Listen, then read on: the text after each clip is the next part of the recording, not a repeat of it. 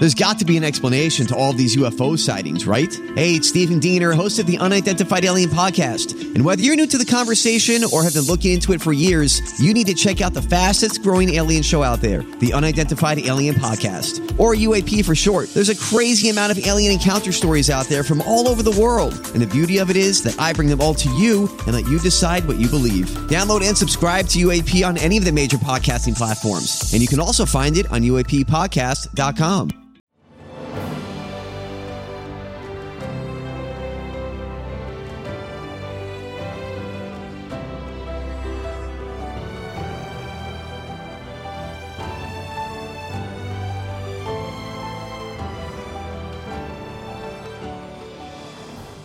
Welcome to the newest episode of Beyond the Fame with Jason Fraley. I'm your host, Jason Fraley, picking the brains of the top filmmakers, musicians, and artists of our time. Today is International Jazz Day, so we're celebrating four-time Grammy winner Snarky Puppy. I spoke with frontman Michael League when the group played an epic concert with the National Symphony Orchestra at the Kennedy Center in D.C. in 2017. Michael, thanks so much for joining us. Thanks so much for having me, Jason. Now, our listeners, a lot of them might not know, you grew up right here in Virginia. Yeah, Fairfax County. I grew up in a little town called Clifton. I mean, I grew up listening to T.O.P. and yeah, it's cool. It's cool to be kind of coming home and playing a stage where I saw so many great artists perform in my childhood. That's so cool. All right, well, before we dive into the show, I would be remiss if I don't open by saying congrats, man, on your third Grammy here just on Sunday.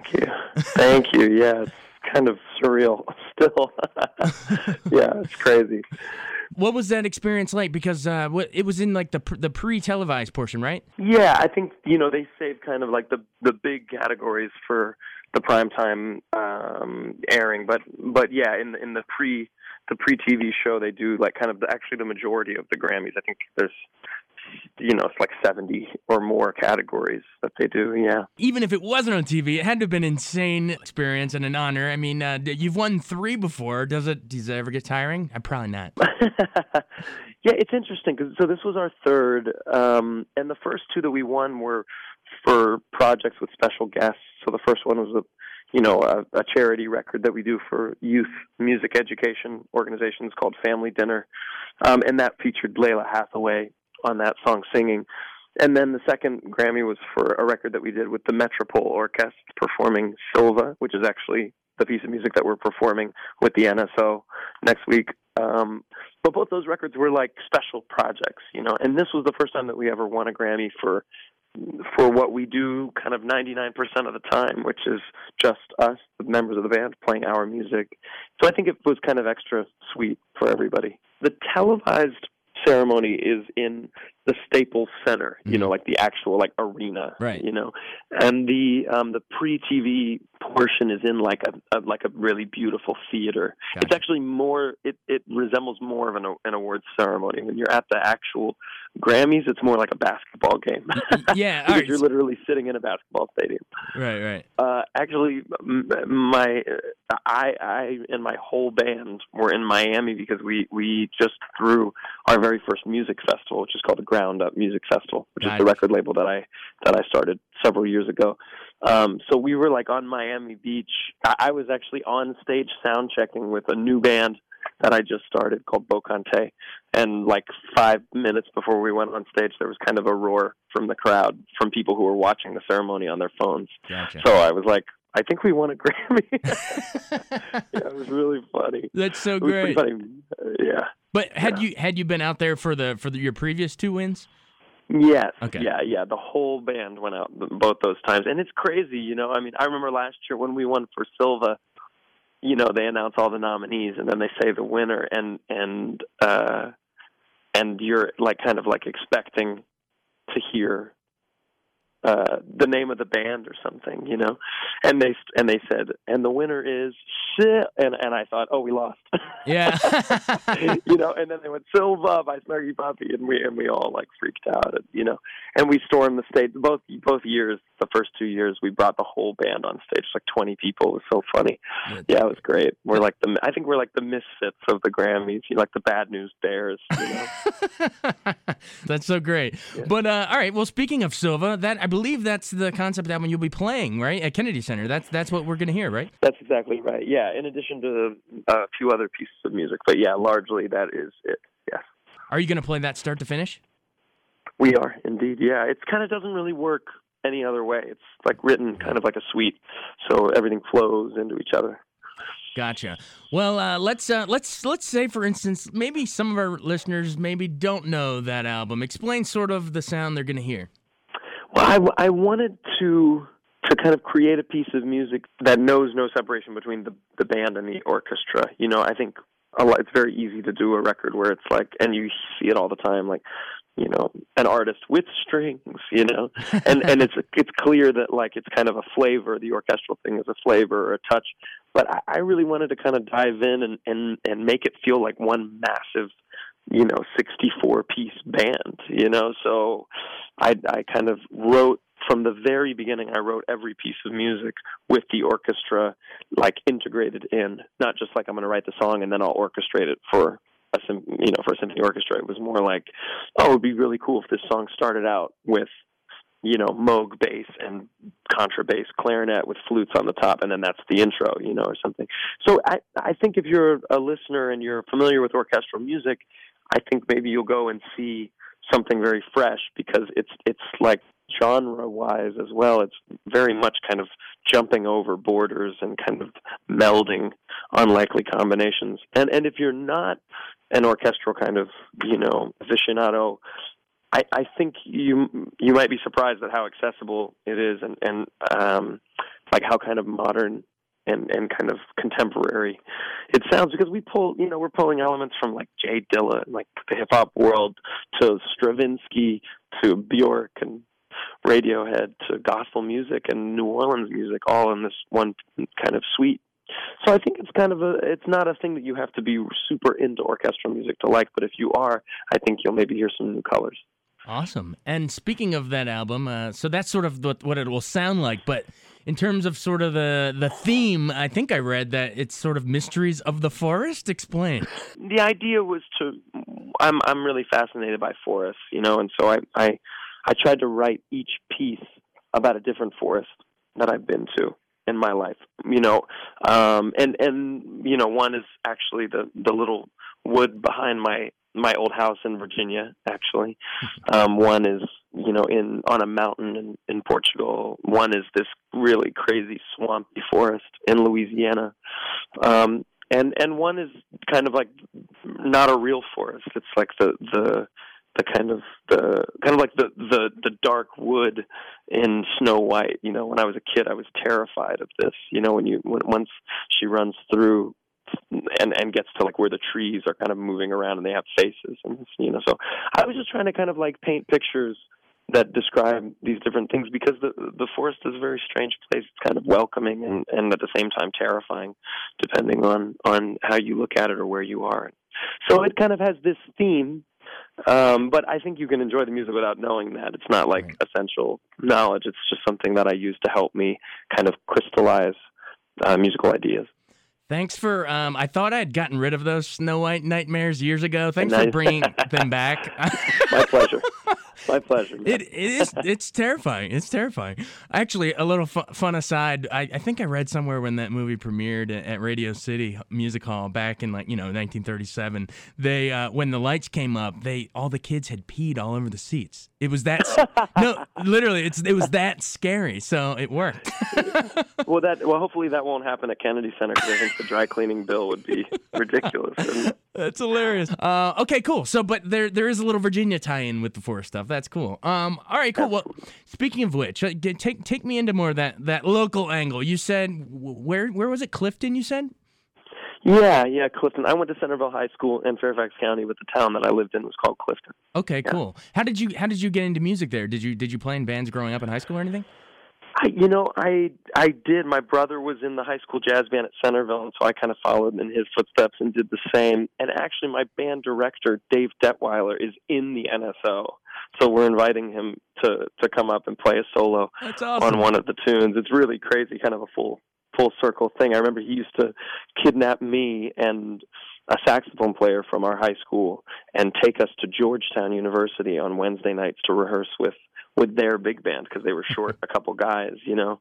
So he was one of those directors that just like went way out of his way to kind of like to help young budding musicians kind of develop, you know, and so now it's really weird that he's going to be there. And then there's another guy, a trombone player named Victor Barranco, who I went to North Texas with. I went to music college with him in the jazz studies department, and he's in the NSO too.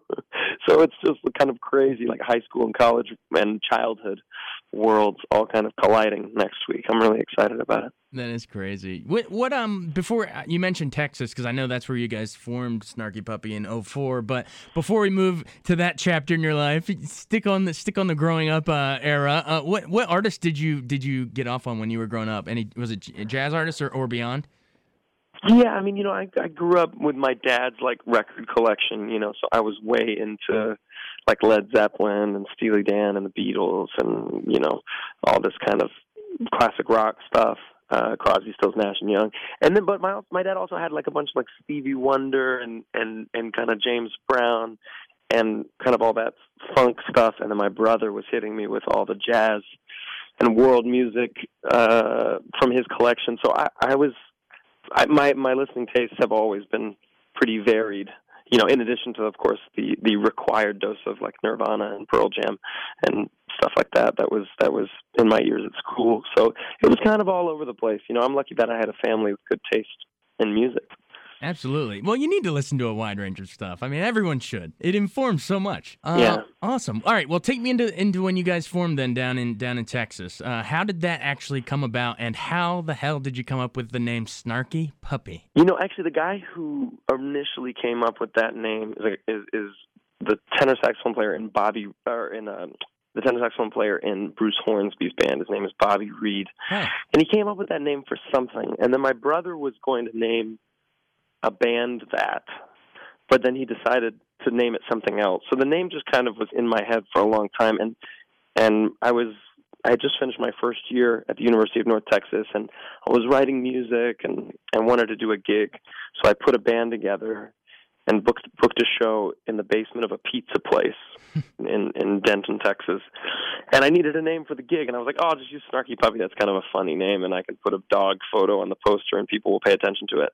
And I just thought it'd be maybe 1 gig, 2 gigs, 3 gigs, and, you know, and I'd change direction or whatever. And now it's like 14 years later, and I'm stuck with this stupid name. It's not stupid. It would have been stupid if you said Snarky Pepperoni but Snarky Puppy is awesome. Dude, that's awesome. It's kind of weird. And I didn't even know that, like, Skinny Puppy existed at this time. You know, I was like an 18-year-old, like, jazz kid, you know. So yeah. Many regrets with the name, but you can only do so much about it. Don't regret the name. I love it. It's catchy. You look down a list of music venues going on, and I see that. Man, I'm there. It's perfect. All right. Well, that's sort of the name, but how did you, outside of the name, how did you actually form the band itself with the initial members?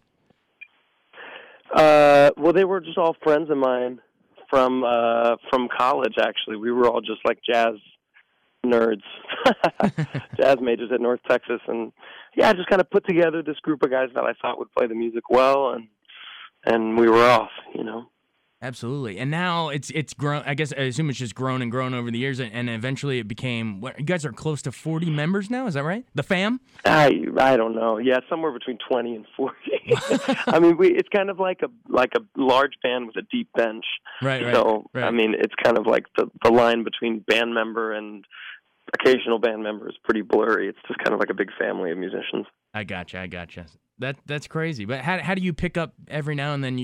How do you keep adding your new pieces? Is it just people you meet while you're out on the road, or how does that work? Yeah, I mean, if there's if we need another, like if all of our guitar players are busy, we need to get another guitar player. We call somebody that we know will be right, and they kind of come in with the music learned, and the rest of the band obviously has been playing the music for a long time, so they kind of slip right in, and it's nice. It injects kind of a new, fresh flavor to the personality of the band. All right, cool. But I believe this is the first time. I know you guys have done live orchestral stuff overseas, but is this the first time that you've done it in the U.S. or in North America? It's the first time we've ever performed Silva in North America. Yeah. Wow, that's true. Where are some of the other places overseas that you've played with big? Because you're doing NSO this time, but what are some of the other ones? We did 2 2 gigs in the Netherlands with the Metropole Orchestra. We did a gig at the very famous Olympia Theater in Paris. We did one in Coutances in Normandy for a festival there. We did one in Stavanger, Norway. We did, just recently, we went over and played, God, where was it? We played in Bremen, Okay. in Germany, and somewhere else that I can't remember. It's all been Europe. It's actually every show that we've done so far has been in Europe. So I'm excited about this, to bring it back home. Yeah, this is a treat. Everyone here will get to, not only is it your home, it's the first time anyone in the U.S. or North America, for that matter, will see this kind of a thing. This is great. Yeah, it's true. Yeah, I'm excited. That's cool. Well, we thank you for joining us and taking the time. You've been generous with your time, man. We'll let you get back to work. My pleasure. Thank you, man. See you soon. All right, sounds good. See you out there. It's the Kennedy Center, Snarky Puppy with NSO Pops. Thanks, Michael League. Thank you very much for having me. Thanks so much for joining us on Beyond the Fame with Jason Fraley. Remember to hit the subscribe button and give us a 5-star rating if you like what you hear. We'll see you next time.